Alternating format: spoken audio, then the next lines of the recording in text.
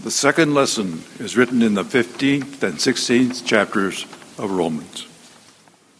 We who are strong have an obligation to bear with the failings of the weak and not to please ourselves. Let each of us please his neighbor for his good, to build him up.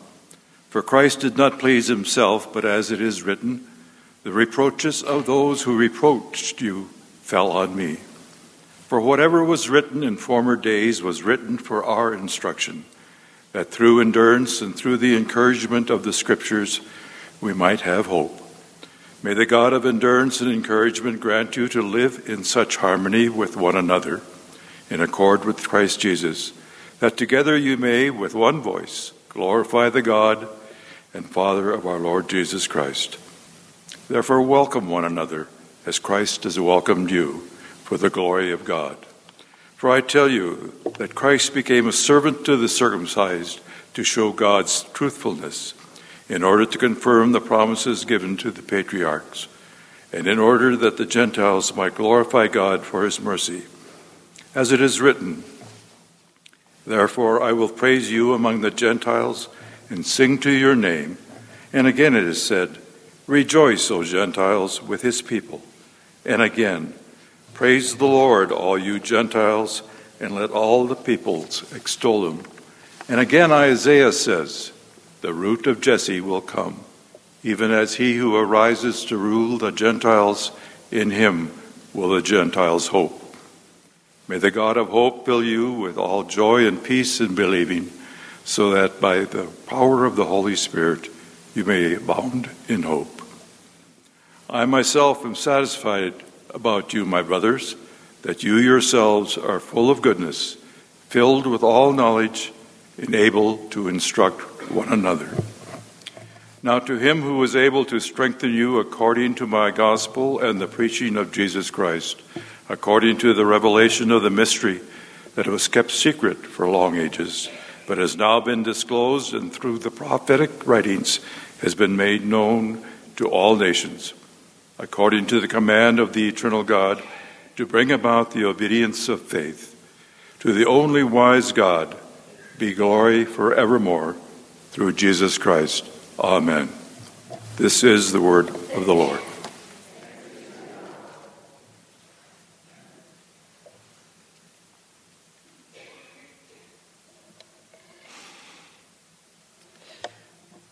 As we continue to be washed over and immersed in the good news of the gospel that we hear in Romans, I invite us to continue to ask this question: where is the power?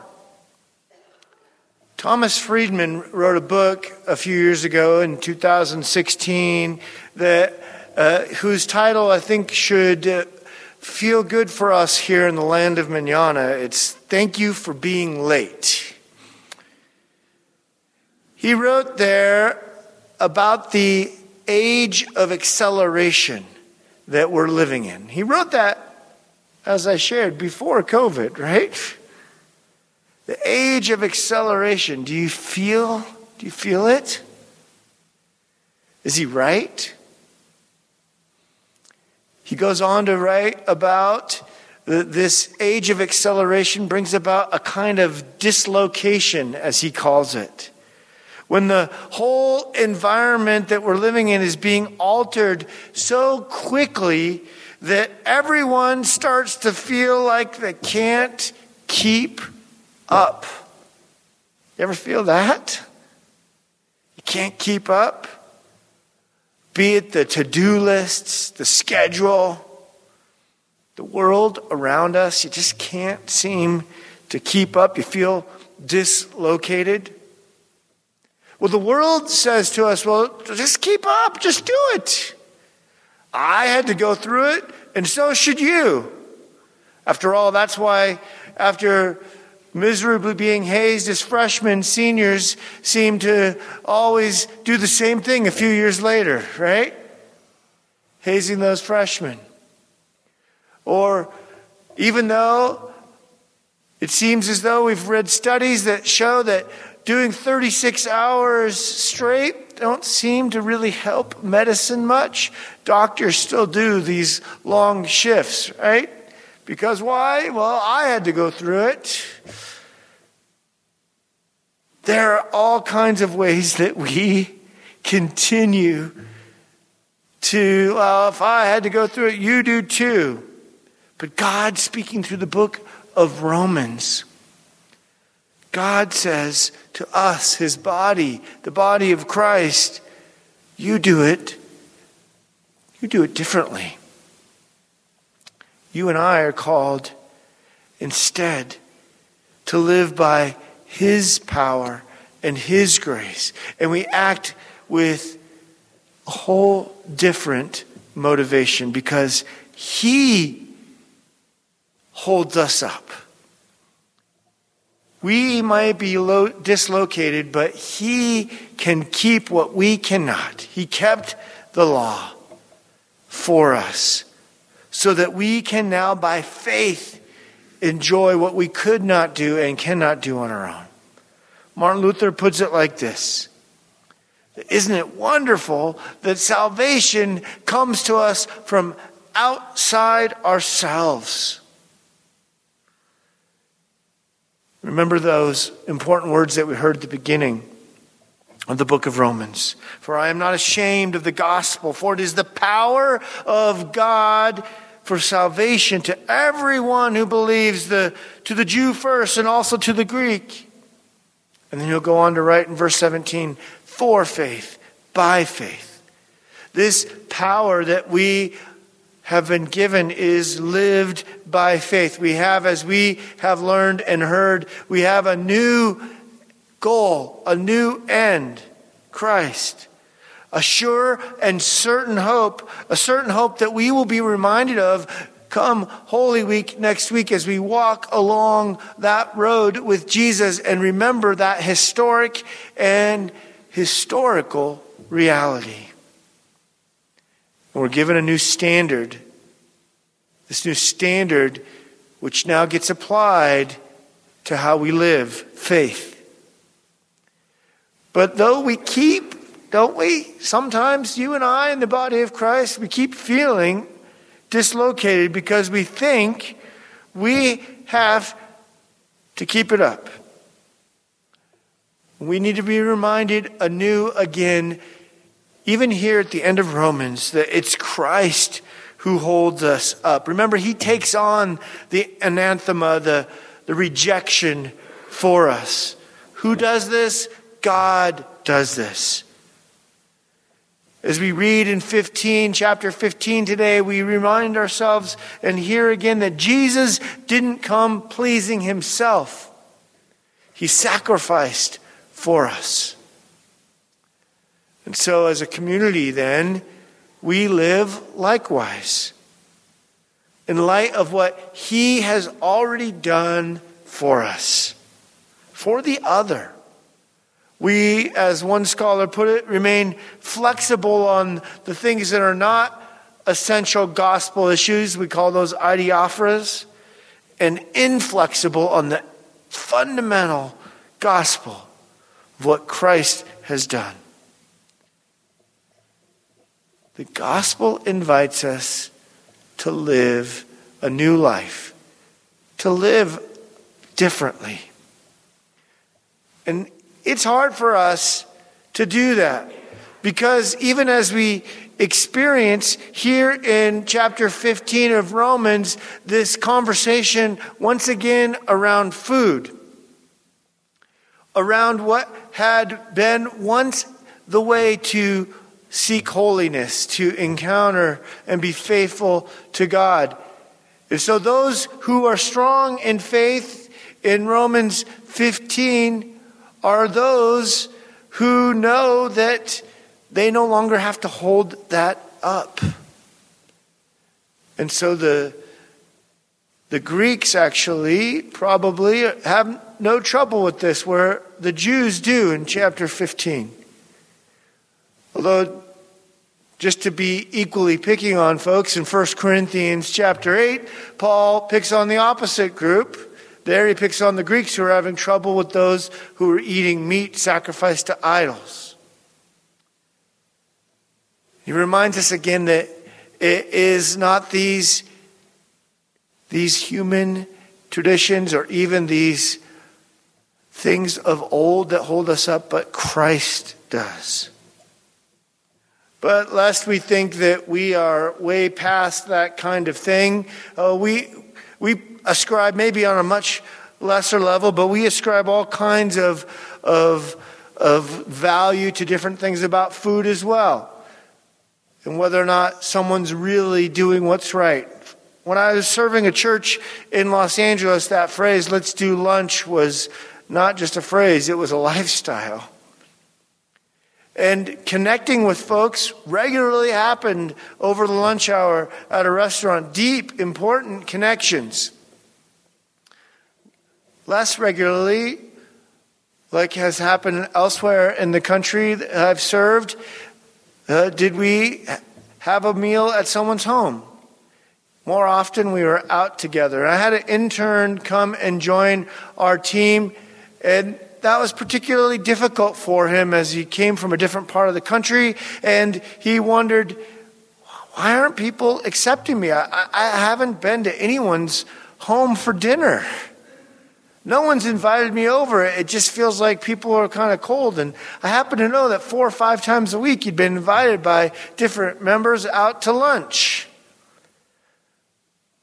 In his mind, there was a right way to love that was really the way to be welcomed, and this whole lunch business was just superficial, right? We do the same thing. We evaluate which, and maybe we're thinking to ourselves right now, which one of those is better? I know which one it is, right? Whether it's part of our culture or however dislocated he may have felt in that new situation, or how dislocated you and I feel when others don't fit into the categories that we think they should. These categories that are not part of the fundamental part of the gospel, the gift of faith that we've heard illustrated for us in Romans, the truth of God's word, but other outside forces like our culture or maybe our politics or our families of origin or our economics or even our view on science or maybe your ability as opposed to someone else to keep up, to finish the paper, to accomplish the tasks. None of that saves us. And we're reminded anew again that Christ completes this good work. When you think about what he's done, in reading verse 9 in Romans 15, you'll hear about who it is that completes the promise.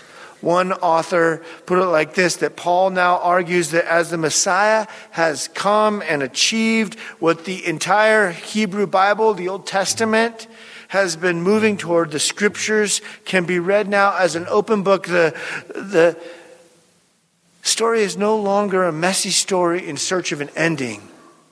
Christ has completed this good work. Christ is the better Abraham. Christ is the better Moses. Christ is the better David. Christ is the completion of God's work. And as we wrestle with some of those adiaphora differences even within the church, and as we heard it in the first century, we experience it now, but we also experience it outside the church, right? For some of us are absolutely sure that there are no absolutes. And we know what that is, right? Absolutely sure that there are no absolutes, and yet we know that Christ is the absolute truth. And we can see that in his historical movement as we'll walk with him next week. We can see that. With those of us who are dislocated and can't seem to keep up, that he has completed all that he has called us to be and now lives in us so that we can live for the other, not to keep up, but to live into this new life and identity that he's won for us. When we march through these important days, it leads us, as we hear in this text, to hope. I like how William Barclay talked about it. He said the Christian hope has seen everything and endured everything and still has not despaired because it believes in God. It's not hope in the human spirit and human goodness and human achievement and us keeping up. It's hope in the power of God. That's the power of the gospel. For you. For you. We'll come to this table and hear that today. For you. And now, lived out differently, unlike the rest of the world, not shared just for ourselves. The church becomes the only institution that exists, as some have called it like this, for the other.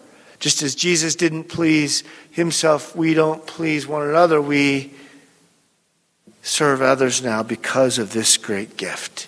And it's all been located not by me or you, but by Christ. So hear these words from Romans 1 and Romans 16 as a bookend. Just one more time. For I am not ashamed of the gospel, for it is the power of God for salvation to everyone who believes. And now to him who is able to strengthen you according to my gospel and the preaching of Jesus, Christ. The one who is able is Christ. He is the one that gives us new life, who leads us to do it differently, who moves us from dislocation to be located in Christ alone. This is new life. Amen.